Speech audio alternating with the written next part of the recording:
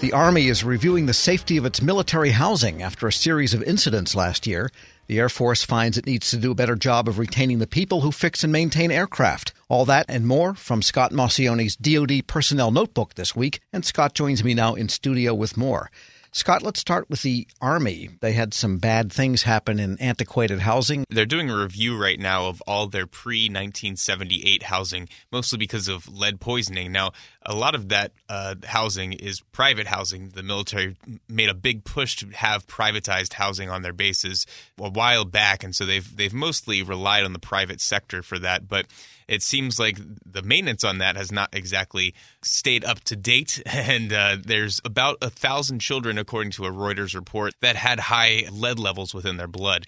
So they're now rethinking. And there is, in fact, lead paint present in those buildings? Yes, and this was in Fort Benning, and then there were also a few other places, Fort Polk, where there was high lead in the non-military-owned housing at the time. This is very old housing because lead paint was banned sometime in the 1970s altogether. That's right. So they have about 40,000 houses that they're currently inspecting, and that's going to cost close to $400 million to really inspect all of these. It's a lot of work.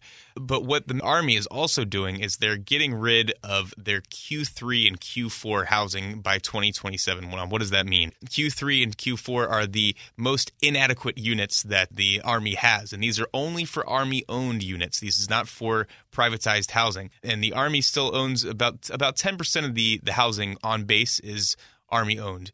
And is that mostly officers' quarters, or does that include housing where enlisted people would be? You know, it's I think it runs the gamut at this point. The breakdown that they have is just the numbers of where the adequacy is. So about one-third, a little bit more than one-third of the houses are inadequate. So they're planning on demolishing those by 2026. I think the real question is, what's the investment going to be for that? So Mark Esper, who's the Secretary of the Army, said he's going to start investing for the demolition, but how they're going to move forward in reinvesting this money, and if it's going to go into privatized housing or back into Army-owned housing.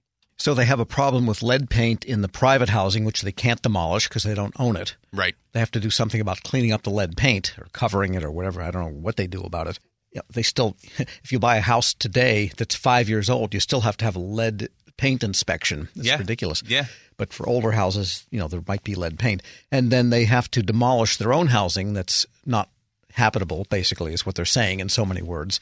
What are they going to do with the people in the meantime? Right. Well, they've been relocating some people, but they had the lead paint, of course. But yeah, I think that this is mostly people that are on base, so that there's plenty of other options for people to go off base to get subsidized housing. I don't think that there's really that much of a shortage. It's just mostly the people that want to live on base are having to deal with these issues. And Mac Thornberry, who's the former House Armed Services Committee chairman, he's now the ranking member. He said that when he visited a base recently, it was leaking in the barracks. When it was raining, there's holes in the walls, things like that.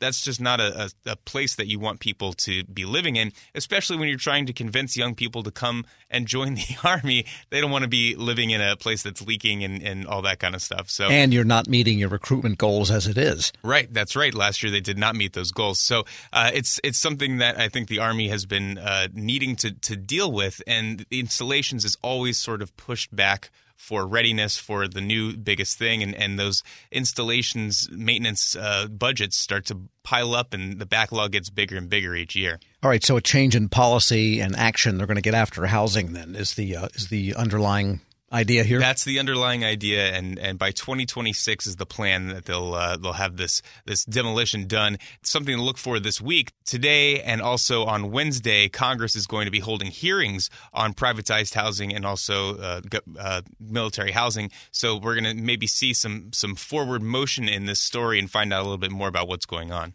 We're speaking with Federal News Network's Scott Maucione, and turning to the Air Force, which has old airplanes. They Right. probably have old housing too, but we know they have old airplanes. And therefore, they spend more time in maintenance than they do in the air. I mean, that's kind of commonly known, but they're having trouble with maintaining the maintainers. Right. Yeah. So probably about 2 or 3 years ago, General Goldfein, who's the chief of staff of the Air Force, said that they were pretty low on maintainers, that they didn't have enough to fill the ranks, and therefore that's a lot harder to maintain your aircraft. Well, they've finally made up that gap, and they're back to full strength on maintainers. The problem is that when you recruit all these people, they don't have the experience of the maintainers in the past that have been there for 20 years or so.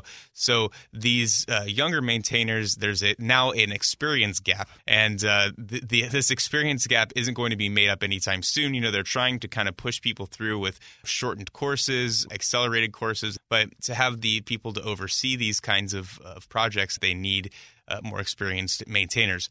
So the GAO just recently came out with a report. That's the Government Accountability Office. And they said that while the Air Force is trying to do these things to try to and make their maintainers more skilled, they still have yet to come up with a strategic plan or anything like that to keep these maintainers on the payroll and to keep them in the Air Force for the years to come.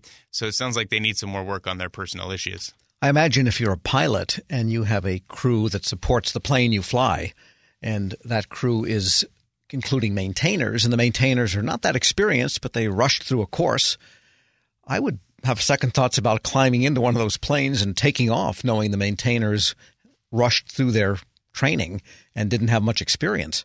Right. Well, I think the rush through the course is sort of a different way of putting it. I would call it more of an accelerated course in the sense that they pick out people who are exceptional in what they do, who maybe have experience in maintaining aircraft in the past, maybe in the private sector, and then put them on a course to becoming a higher leveled maintainer than someone who just got out of high school. Are maintainers civilians or are they uniformed? Or can they be either? They can be either, but they're mostly uniformed. Sometimes they'll have people come in from private companies like Boeing or Lockheed Martin to teach people specific parts of certain planes or to work on a certain plane that has an issue that's very proprietary, let's say. But mostly they're just they're airmen, and they've been getting bonuses and things now because the Air Force really wants people to sign up and to continue signing up and re-enlisting. Because I would think if you have experience maintaining aircraft in the private sector, it might be kind of inspiring to go into the Air Force and take what you know into there. I mean, these planes have a lot in common with commercial planes. They have landing gear that comes down and goes up. They have a circuit to start the engine. The engines all work the same. I mean, basically, if you understand jet engines and the series of pipes and so forth that keeps them enabling them to start. I wonder if they thought about anything like that, kind of a reverse apprenticeship program? Right. Well, I think that they're trying to open up a lot of things. And the most recent NDAA, the National Defense Authorization Act, gave the Defense Department and the military branches a lot of leeway when it comes to direct commissioning and giving bonuses, all that kind of fun stuff to try and make this talent management system a little more flexible and bring in some of those talented people that they need.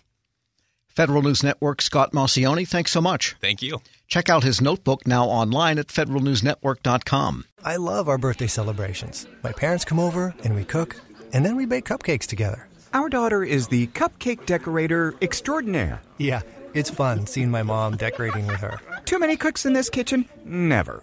At Legacy Health, we know you'd rather be creating in the kitchen than seeing a doctor. But should you need care, routine, urgent, or specialty, we're here, ready to keep you celebrating life your way. Legacy Health. Let's keep you healthy.